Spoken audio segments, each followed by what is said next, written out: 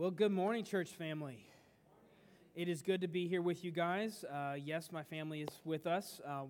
It is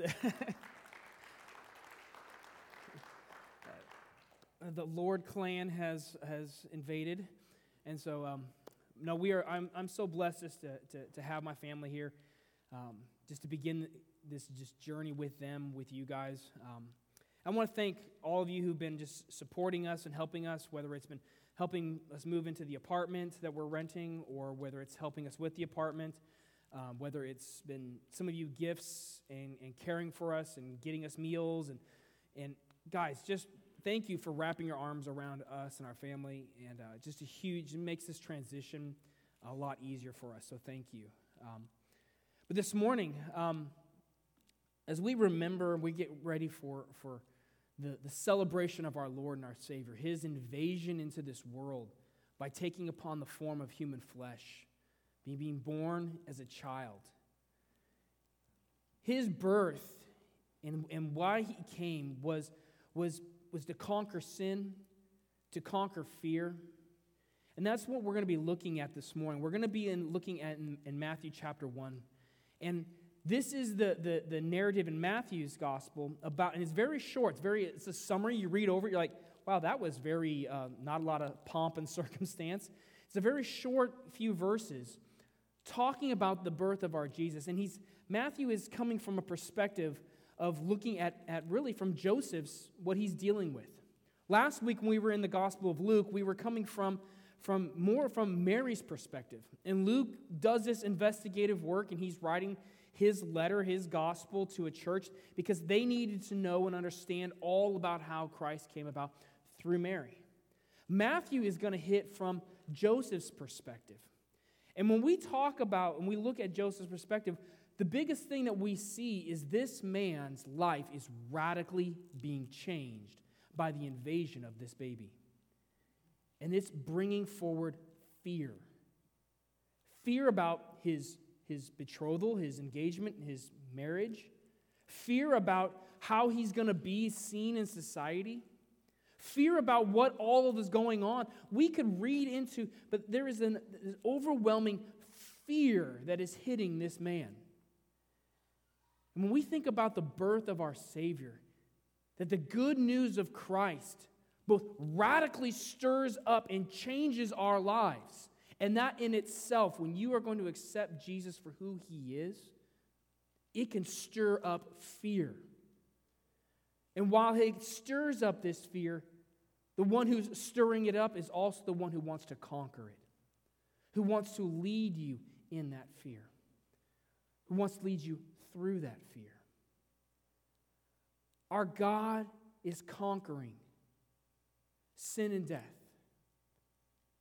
He is conquering fear. So that's where we're going to be this morning.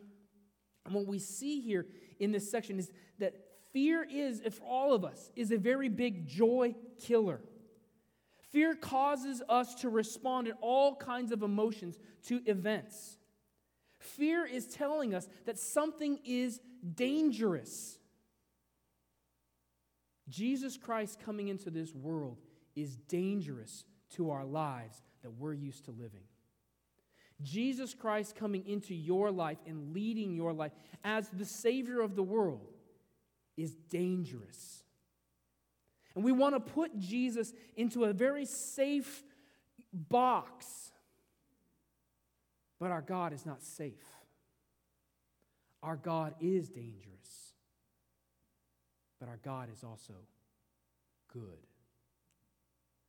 So fear wants to rob you and rob me of the joy of this King who is invading our lives. Fear is a response of us saying, this isn't safe. And you're darn right, our God is not safe. But our God is good. Fear. Fear is a natural response. When we look at fear, God gave us fear to recognize something. Oh, don't touch that. That'll burn you. Be aware of that. It might hurt you. When you see a bear when you're out hiking, you don't go look how cuddly he is. I'm going to run over and give him a big Christmas hug. No. When you see a bear, you should have a fear response because he doesn't want to give you a hug. He wants to turn you into a snack. Okay? This isn't Yogi the Bear. He looks at you and says, food. You look at him and say, oh, aren't you cuddly? If you don't understand what it means to have fear, you might be walking through life in oblivion. We have a lot of fears that are going on that push on us. How are we going to endure this marriage? The fear of our finances, the fear of illness, the fear of death itself, pain, cancer, struggles, raising kids. Oh my goodness. I applaud every single one of the children. That is an amazing ministry because wrangling those children to get them up here and to sing and to do the thing, I mean, that takes patience. And I bless all of you who are working with the kids because I could see the fear, like, oh, come on, just do it. Don't say something silly. Don't pull down the tree. There's fear, a lot of things that want to pull on us and push on us to be afraid. Joseph today, and we're going to see, his life is radically being ripped apart by the invasion of Jesus Christ. And it's causing fear in him. And the one who's ripping his life apart also comes to give him peace as his life is transformed. Give him strength. So that's where we're going to be this morning, Matthew chapter 1. Starting in verse 18. I want to read this to you and then I want to pray. Matthew records this way. He says, now the birth of Jesus Christ took place in this way. When his mother, Mary, had been betrothed, that's engaged, to Joseph, before they came together, she was found to be with child from the Holy Spirit. And her husband Joseph, being a just man and unwilling to put her to shame, resolved to divorce her quietly. But as he considered these things, behold, an angel of the Lord appeared to him in a dream, saying, Joseph, son of David, do not fear to take Mary as your wife, for that which is conceived in her is from the Holy Spirit. She will bear a son, and you shall call his name Jesus, for he will save his people from their sins. And all this took place to fulfill what the Lord had spoken by the prophet. Behold, the virgin shall conceive and bear a son, and they shall call his name Emmanuel, which means God with us. When Joseph woke from the sleep, he did as the angel of the Lord commanded him. He took his wife, but knew her not until she had given birth to a son, and he called his name Jesus. Let us pray. Heavenly Father, Lord, we thank you. We thank you for sending your Son to save us from our sin. God who is with us, Emmanuel. Lord, we will ask that you speak to us this morning. Speak to us through your word. May your Holy Spirit just fill this place. Move through the rows, showing us where in our lives we are afraid to follow you, afraid to trust in you, afraid. Lord, speak to us in our fear, comfort us in our fear, and lead us in our fear. Heavenly Father, I ask you, use me this morning as an imperfect man to preach your perfect word. Use me, Lord, to speak your truth. May nothing that comes from my lips be anything else but what you desire for us to hear. Lord, bless this time. May you be glorified in the preaching of your word, and may you be glorified in the hearing of your word. And may you be glorified that we live out your word. We ask this in Jesus' name. Amen. So, jumping in here into our text, we start out in verse 18. And in verse 18, let me read it again to you. He says, now the birth of Jesus Christ took place in this way. when his mother, Jesus' mother, Mary, had been betrothed to Joseph. Before they came together, she was found to be with child from the Holy Spirit.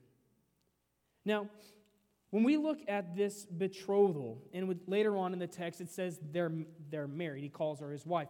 The Jewish understanding of betrothal and marriage and engagement is radically different than what we have in our day and age. But before we jump in that, we got to wrap our mind around that this man Joseph has a fiancée, a young lady that he has been preparing his life for. And he hasn't heard from an angel yet. The angel hasn't come knocking on his door.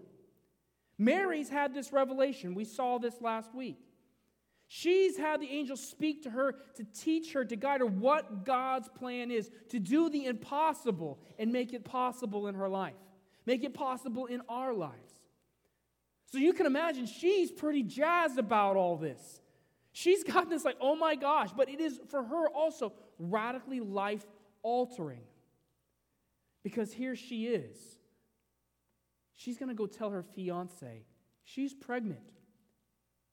She's a virgin, so Joseph thinks. So how does a virgin become pregnant? When we think about the context of this story, that's a question you got to put to try to understand where Joseph is. He hasn't had an angel manifest himself in front of him, telling him the work that God is doing. The message came to Mary. When we think about how God's word in the New Testament lifts women up into this high status, the fact that Mary gets the revelation first is huge. And Joseph is over here and he's engaged. And his fiancée shows up and goes, hey, I'm pregnant. And he's going, how? I know where I have been. Where have you been, honey? What you been up to? Oh, it's an angel. The angel of God told me that God, the Holy Spirit, came upon me and has made me pregnant. Okay, now that's a serious whopper of a story. What? Now let me give you a little more context here. When we look at this section, we got to keep Luke in mindset. Mary's been told of this immaculate conception. But then she's also told in Luke's gospel, Luke chapter 1, that her own cousin, Elizabeth, who has been barren her whole life, she's probably in her mid to late 40s, is now pregnant. Something they've been praying for and wanting their whole life. She's now pregnant, not through immaculate conception, but through natural conception. And they didn't have pharmaceuticals to help with that. They didn't have any medical work to help with that. There wasn't, hey, we're going to go get some Petri dishes and some stuff, and we're going to do a little cocktail and make a baby here. No. God did a miracle that their bodies would work. And so she hears about this in Luke chapter 1, verse 36. And behold, the angel says, your relative Elizabeth, in her old age, I'm 47, that doesn't feel very old, but has also conceived a son, and this is the 6th month with her who was called barren. So she is not only excited about her pregnancy, but she's excited for her relative. She wants to go praise God and see what God did. So in Luke 1:31 from last week, we saw, in those days Mary arose and went with haste into the hill country to a town in Judah. Now she's up in Nazareth. So she travels, and she's a teenager. She's probably 14. I have a 14-year-old. They're not doing some cross-country traveling on their own. And this is a whole nother day and age. Maybe she had some relatives, some friends, people who would help travel with her, but she journeys without Joseph in the story. She travels all the way down to close to Jerusalem. That's Judah. That's the southern half of Israel. This is a week-long journey. And she goes down there to see what God has done. She is on fire, praising the Lord, and I will encourage you to read all that goes on in Luke's gospel there. We find out from this passage in Luke 1:56 that Mary remained with her, that's Elizabeth, About 3 months. So she's already 6 months pregnant, so she remained 3 more months. So Elizabeth now has gone to full term. Mary probably stuck around to see this baby who would be known as John the Baptist, the man who will prepare the way for the Messiah. But she's there 3 months. When she shows back up on the scene, she's going to have a little baby bump. She's going to have that little cuddly baby bump. When she shows up and her betrothed has either one of two things: known for 3 months, because she might have told him, we don't know exactly. She may have told him and then disappears for 3 months. But more likely, when you start putting this together, she shows up on the scene. I haven't seen you in 3 months, honey. What you been up to? Oh, by the way, I'm pregnant. I can see. That's not a basketball. You know, they didn't have basketball then. So, you know, she shows up on this scene, and his life is radically changing at this moment. A little more context for you.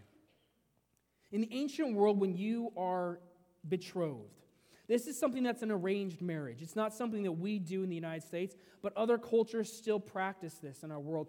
And in the Jewish ancient ceremony of betrothal and having this arranged marriage, that means that his family and her family knew each other. They're from the same town. They're in Nazareth. The community is, it would be a small village in comparison to Princeton. It's a tiny community. Maybe 1,000 people. Maybe push it into the close to 2,000, but it would be small.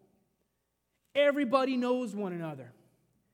And Joseph's family would have arranged, as he was coming into manhood at 12, that's not something we think about in our world, as 12 years old as manhood. They would have been engaging him to another family, Mary's family, who was probably only a young child at the time. Because by the time by the time she comes of age here to have the baby and get married, she's probably 12, 13, 14 years old. He is probably, what we can guess, maybe in his early 20s, but could be in his later 20s. Some have even speculated he might be even approaching 30. That's some weird context, right? We have laws for that now.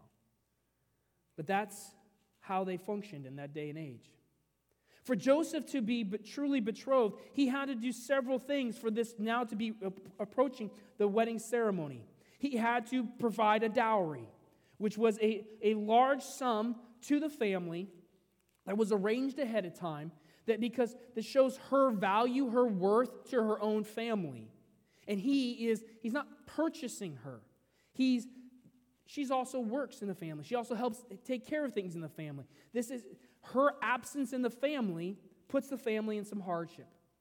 Now, we're not here to judge on how their culture is, but he would have had to save up financially for that. His parents would have been a part of that, but really, this falls on him as part of his manhood, to take care of that. The second thing he has to do and be working on and getting all set up is where they're going to live. This isn't 2024 where, hey, honey, we're going to get married and go live in my parents' basement and play PlayStation. Okay? He has to, as a young man, he has to be able to provide for his family. So he's setting up a home. Whether he's building it himself or he's purchasing it, he is getting everything ready to take care of his bride. His mind is all about, he's saving every penny he can for them to become one.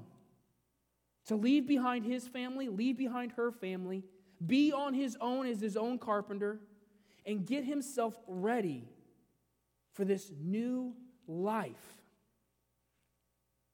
And God comes in and drops a hand grenade in his plans.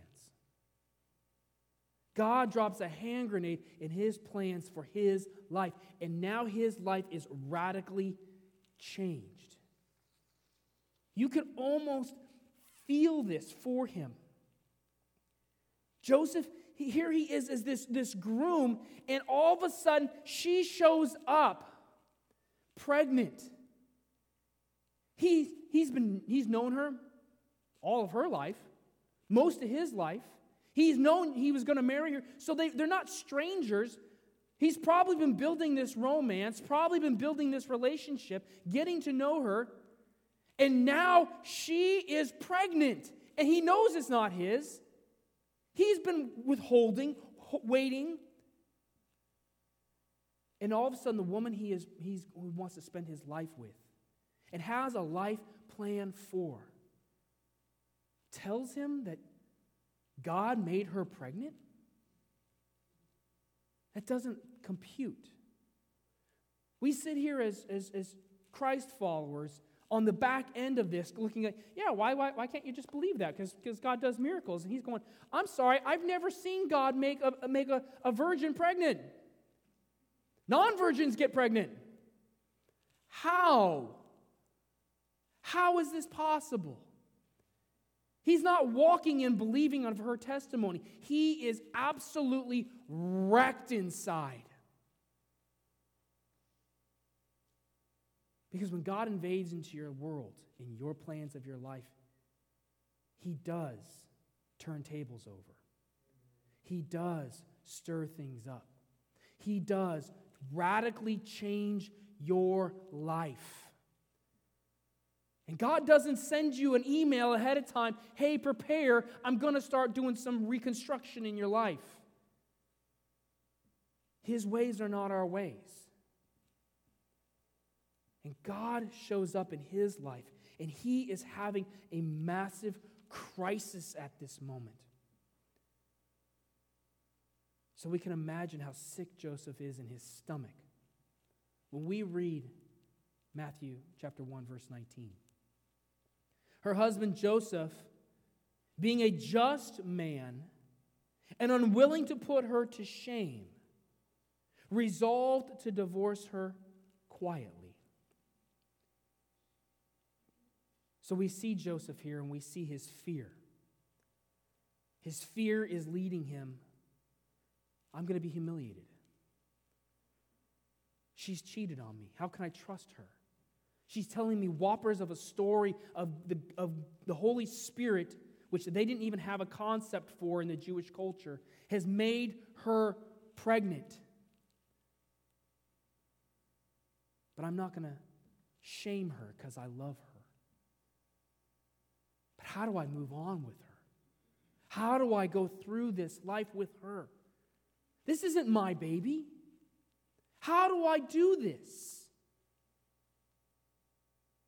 We can understand Joseph's fear. His life is radically changing. Joseph's character is being revealed. He's unwilling to put her to shame. So in the Jewish culture, in the book of Ezekiel 23, it gives permission that if a woman commits adultery, she can be taken and stoned to death. A little different divorce procedures than we have. But what he's going to do is just a very simple, quiet, I'm just going to go to the leader of the synagogue, get papers for divorce, sign them, not put her to...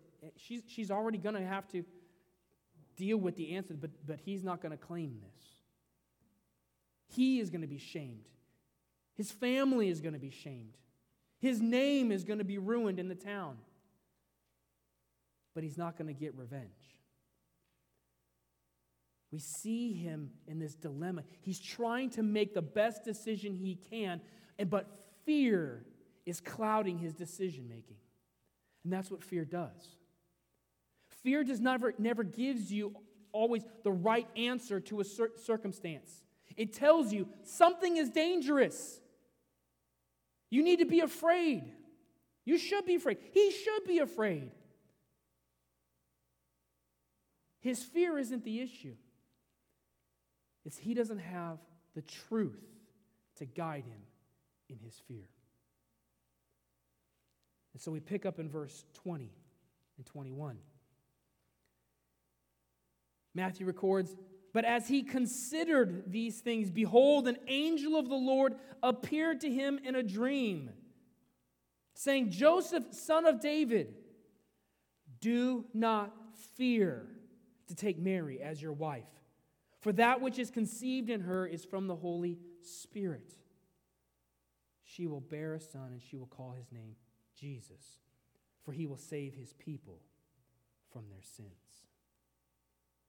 Notice the angel when he comes, this is different than when the angel shows up in Luke's gospel. He shows up in manifestation in their actual day and age, in their conscious life, physically manifesting. But here the angel shows up in his dream. And in Luke's gospel, when the angel shows up, people are scared of the angel. Mary is scared of the angel. But he's not fearful of the angel. He has his own internal battles of fear about his own life and his future. And you might be there yourself today. Following Christ and how to live and do, and what does it mean to live for God and know God, it is scary. Because all we know is our tangible world and what everybody else in our culture and our society, how they live. But see, our God is countercultural. He shows up to Joseph and says, don't be afraid of what God is going to do in your life. Don't be afraid of what is happening in your life. Joseph, son of David, do not fear. Don't divorce her. Don't be afraid to take her as your wife. Don't be afraid to walk forward in faith, trusting that what testimony she has given you is true. Don't be afraid of the good news that the Savior has come. Don't be afraid to give your life fully to following this Savior who, guess what? You get to be his papa. You get to raise him. Talk about anxiety. Raising kids is hard enough, but if one of my knuckleheads is the Savior of the world, come on. I barely have an understanding of how to raise my sinful kids. Now I got one that's perfect. Give me a break. Don't be afraid. There's a recognition that he has fear. God knows that when he calls you to follow his will, to be about what God is going to do in your marriage, don't be afraid. Don't be afraid of what God's saying, I want to do in your job. What God wants to do with your family, with your grandkids, with your retirement, with the purpose of your life and why you get up every day. Don't be afraid to follow God and God's will. Because it is scary. But when God is with you, with God's will, now there's power. Now there's truth. Anything God calls you to is scary. But everything God calls you to, he also brings the power to make it happen. You need to grab hold of that, church family. That what God calls you to do, he will then empower you to do. He doesn't call you to live a life for him, to proclaim the glory of the Lord, and then not give you the glory of the Lord to proclaim. He doesn't tell you to go proclaim a gospel message and not give you the power of the gospel message. He doesn't call you to live a life for holiness and then not give you the Holy Spirit to dwell in you to change you from unholy to holy. He brings his presence, Emmanuel, God with you, to do in you what God commands you to do. So he sends an angel. He sends an angel to this young man who has every right to be afraid. Because God is throwing a hand grenade into his life. He's going to change it. Fear isn't a true emotional response to danger. And God is 100% dangerous to the life that you are living and every aspect of your life that you are living outside of his will. God is dangerous. I'm reminded of that statement. I don't know if any of you ever read any of C.S. Lewis's books, the Chronicles of Narnia. The Lion, the Witch, and the Wardrobe is the more famous of all of them. And I've read all of them. I love them to death. And if you don't know this story, you got to get your... Lewis was a little bit crazy. And he's like, I'm going to make a land where animals talk and all kinds of creatures come around. And then I'm going to have people from our world, World War II age, walk through a wardrobe, which nobody in the 21st century has anymore, and walk through a wardrobe and end up in this magical land called Narnia, where these animals talk and these animals are engaged. And in this land, it is a representation of the kingdom of God. And in this land of Narnia is right now being controlled and conquered by a witch, the lion, the witch, and the wardrobe. And the witch is the Satan figure. And she has turned this land into ice and snow and is ravaging it. And so these children, 2 brothers and 2 sisters together, come through. And they interact with these animals. And one of the groups of animals they run into is a group of beavers. And the beavers talk. The beavers engage with them. And the beavers invite them into their home. And it's a true beaver realm. They get in there and they start talking, and the beavers are excited because they see these 2 sons of Adam and 2 daughters of Eve, is what they're called, as a fulfillment of the prophecy of Aslan. Aslan is the Jesus figure, the king figure, and he is a lion. And in this, there's a conversation that takes place with the beavers. And one of the sisters named Susan. She's the oldest of them. And so let me read this to you. Mr. Beaver is talking. He says, talking about who Aslan. He said, Aslan is a lion. The lion. The great lion. Oh, said Susan. I thought he was a man. Is he quite safe? I shall feel rather nervous about meeting a lion. Safe? Said Mr. Beaver.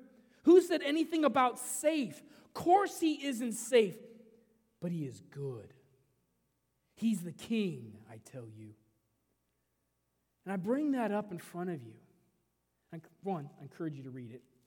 The movie's okay, but it's a good one to read to family. But also is the fact that in this story, our God is dangerous, but he's good. He is dangerous to any bit of sin that you have living in your life. He is dangerous to a life that is not living for his glory. He is dangerous to those who want to live outside of his authority. He is dangerous to a life that is wanting to just go about what it thinks is a good religious or a good Christian life. He is dangerous to your life. But he is good for those who follow him as king. He is a good king. And his plans for you and for your marriage, for your life, for this world, for this church, he is dangerous to the plans you may have for our church, but he is good when we are following his plans for his church. He has a good will for you. So we are only safe when we are with him, as Joseph will learn. He's going to lead us through the valley of the shadow of death. He is going to lead us against the great dragon, Satan. He is going to lead us to conquer the great slave master, sin. Our God is not safe to those things, but he is good and he is powerful. So he calls Joseph, in verse 20 again, do not be afraid. Don't be afraid of my plans for redeeming humanity. Don't be afraid to follow me. And then he shares with him his plans. He doesn't keep his plans secret. Verse 21, he says, she will bear a son and you shall call his name Jesus. I'm going to give you the name for your son. You don't even got to think of that. for he will save his people from their sins. Yeshua, Jesus, means Savior. God is calling you to let go of your fears this morning, to let this Christmas truly come alive, to go from holiday watching of the elf and the Christmas story and everybody's childlike stuff. And oh man, what a blessing it was to have our kids doing what they did this morning. Because everything they were talking about was not about elf on a shelf. It wasn't about Santa. It was about Christ. What Christ is about, what Christ came to do, what the meaning of Christmas is not what our world wants it to be. Because if we make Christmas about Jesus, then that is dangerous. And it is also good. So our world wants to milquetoast Christmas. Make it soft and pliable, and whatever else we can tolerate. But our God says, trust in me. Follow me. I'm going to show you my will. As the prophet Isaiah said in Isaiah 41:10, fear not, for I am with you. Be not dismayed, for I am your God. I will be your strength, not you, not your talents, not your money. I will help you. I will uphold you with my righteous right hand. So this morning, church family, I want to challenge you. Do you know that God? Are you walking with His strength for your life here in Princeton? Are you walking with His right hand, leaning on His power to move in you and in your family and in your marriage and with your family? Some of you get to be with family for Christmas and you're like, this is awesome. Some of you get to be with family for Christmas and you're like, I need the strength of the Lord. So lean on it. Lord, you say I've got to be patient. Ooh. I need to be long-suffering. Oh, come on. I need to forgive. Really? I need the strength of the Lord to make Christmas what Christmas is about. That's what God is calling us this morning. So He is our Emmanuel, our God who is with us. Would you pray with me? Heavenly Father, our Lord, I thank you so much that you would come and conquer sin, that you do come and give us new life. Lord, I thank you so much that we are not left to our own wisdom. We are not left to figure out how to conquer fear on our own. Whether it's being single, being married, being a parent, aging, you are with us. May we let go of all that we're holding on to that you are a threat of. May we let go of our sins that we so prize. May we let go of the things that we secretly love. May we find freedom in you, Jesus. You are the God who takes away all fear. Because you are holy, you are loving, you are merciful, and you are all-powerful. May we know your power. May we know your strength. May we walk in it. May we talk about it. May it invade our lips and in our minds every day how good our God is, how holy our God is, how loving and merciful our God is. And may we fear sin. May we hate sin. May we speak the gospel-loving truth to the sin in our own lives and the sin of this world. May we go and be your people who walk in the fear of the Lord. We ask and we pray this in Jesus' name. All of God's people said, Amen. Would you stand and worship our Lord this morning?